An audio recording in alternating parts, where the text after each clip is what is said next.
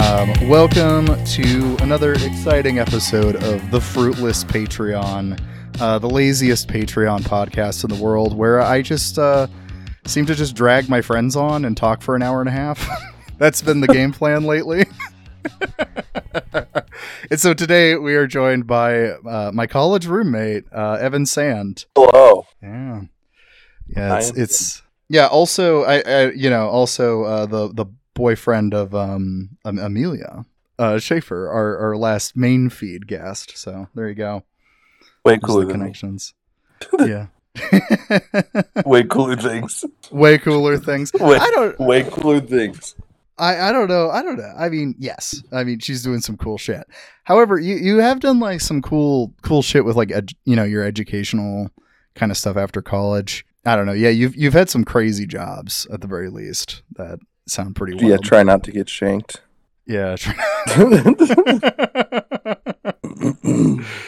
Yeah, because so you ended up being a teacher at a prison briefly. Yeah. Yep. Yeah. I only got assaulted 3 times. Okay. Once was on my birthday, so that was. It was your present. It was my present. None of my coworkers said happy birthday that day. I went to turn in the report sheet that they have to mandatory give to the police. It was date of birth May 18th, 1997. Date of assault May 18th, 2021. They still didn't say happy birthday. They did say they had those pieces of shit. That's the least they could have done. I was come on. Come on. I guess why don't you though? I didn't ask you to formally introduce yourself because this is the more casual podcast. But maybe if you're pitching yourself to somebody, who are you?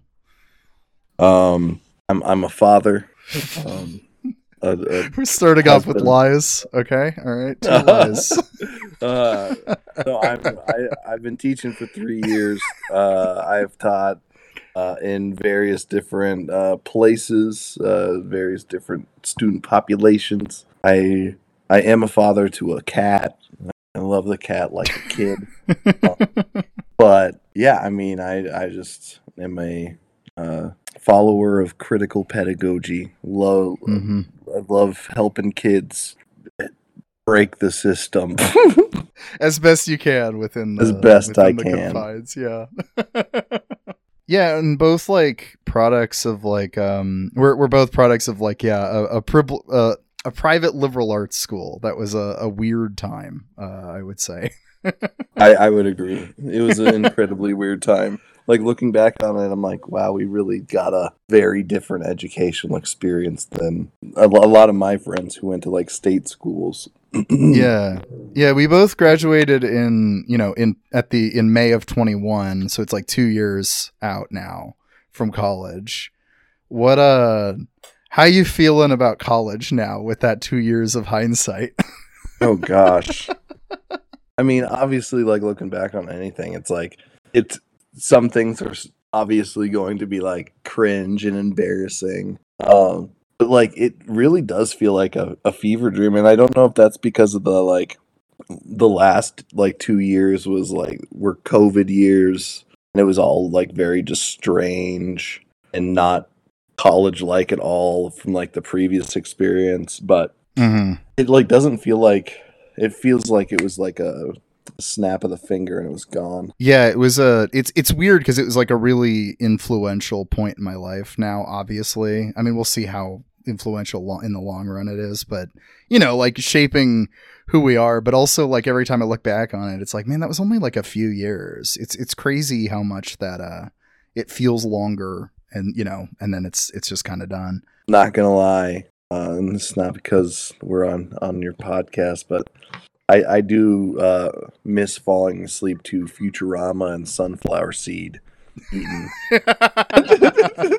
That's okay. Yeah, that was a thing. I would have a tendency to get high and watch Futurama and loudly apparently eat sunflower seeds. So No, it wasn't very loud, but like it's just like a soft. but yeah, it was like ASMR to me.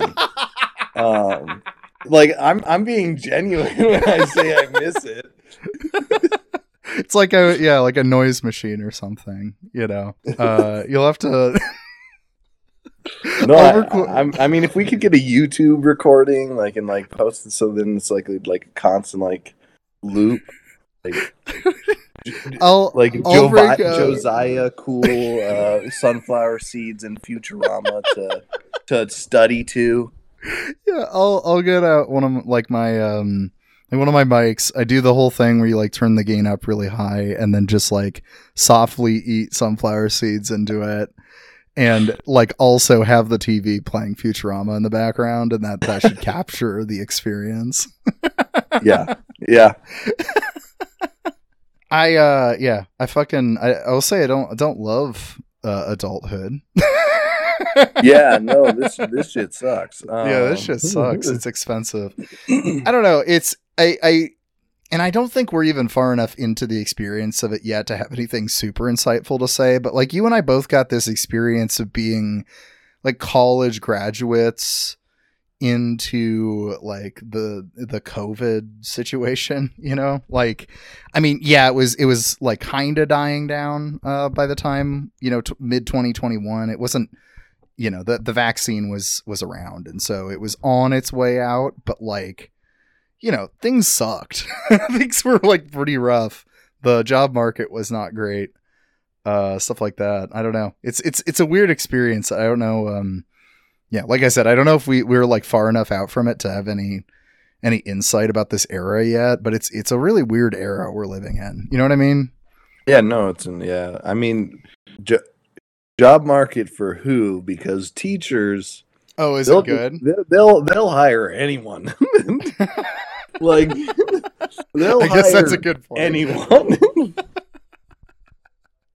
I guess I haven't thought much about like how COVID impacted the teaching world, and I'm sure it's probably kind of like doctors and stuff like that too now, where it's just like it sucked so bad to be those professions during COVID that now nobody wants to do them. Yeah. That makes sense. Yeah. All right. Sit on your computer and yeah, there's like 3 kids that are probably going to Zoom from their parents' truck because they don't have a home. But yeah, they still need to do the work. Okay. Yeah, this is a great Man, that's bummer. I hadn't even thought about that. It's like, oh man, like a kid in a precarious situation like that having to fucking Zoom on top of that. Like, how does that work? Yeah, no, and I mean, I think that a lot of teachers got like insights into their students' life like firsthand. Mm-hmm.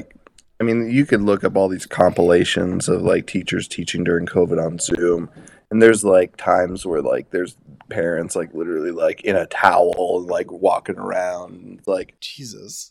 Like it's just like that's not something like everyone needs to see. Like that's not what like 7 or 8 fifth graders that are probably paying attention need to like witness is like a grown adult that is half naked. Yeah, that's kind of an interesting impact to COVID though. On the flip side, as you're thinking about like, well, yeah, they probably shouldn't be doing that even in front of their kid, but like, a switch that came with COVID was both, getting like locked in your home more and just being more of a homebody, but also with the assumption that at least if you have enough people in your household, like you could be on camera at any second. Mm-hmm. You know what I mean? That's kind of weird. It's like both that you're stuck isolated from people and are also kind of exposed at any moment. Be aware that somebody's on a Zoom call or something like that, Oh yeah. Luckily, I never had to teach. Like I never had to teach remotely. I mean, during student teaching, there were like kids that would do remote learning, but they wouldn't really do it. Mm-hmm. Right, that makes sense. I don't know. How has the post Zoom kind of shift gone? Because that's what you've been teaching in mostly. Like, are people really thrown off right now, or have people kind of gone back to the norm?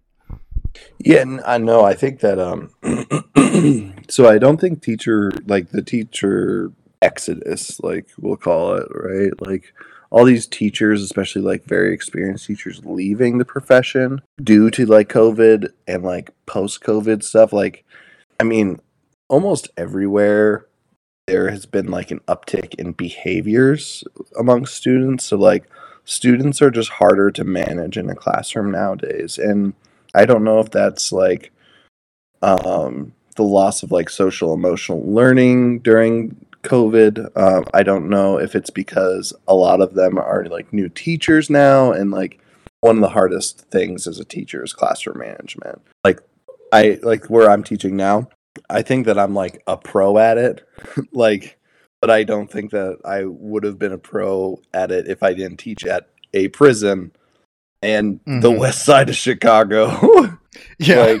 like that, like I think set me up for like success in how having to deal with students with a lot of behaviors, and then like teaching at a charter school on the north central side of Chicago. Like they went like all in. They're like, all right, we're gonna like help you even though you're like temporary, like 3 months. They still walked me through like all these different strategies to use, which was like the most professional development and like actual experience I got to take away from a job. And that, I think that set me up a lot. But I think that a huge thing is like, I don't think teachers know how to manage a classroom. I think that, and like, I don't think that it's all on the teachers. I think that students have increased behaviors as well. But I think those two combined is a recipe for like very, very low retention rates. Well, you know, and an aspect of that just stuck out to me too is that like the one time you had like, you know, one of those jobs really walk you through like how classroom management would work happened to be at charter school. And that's a bummer.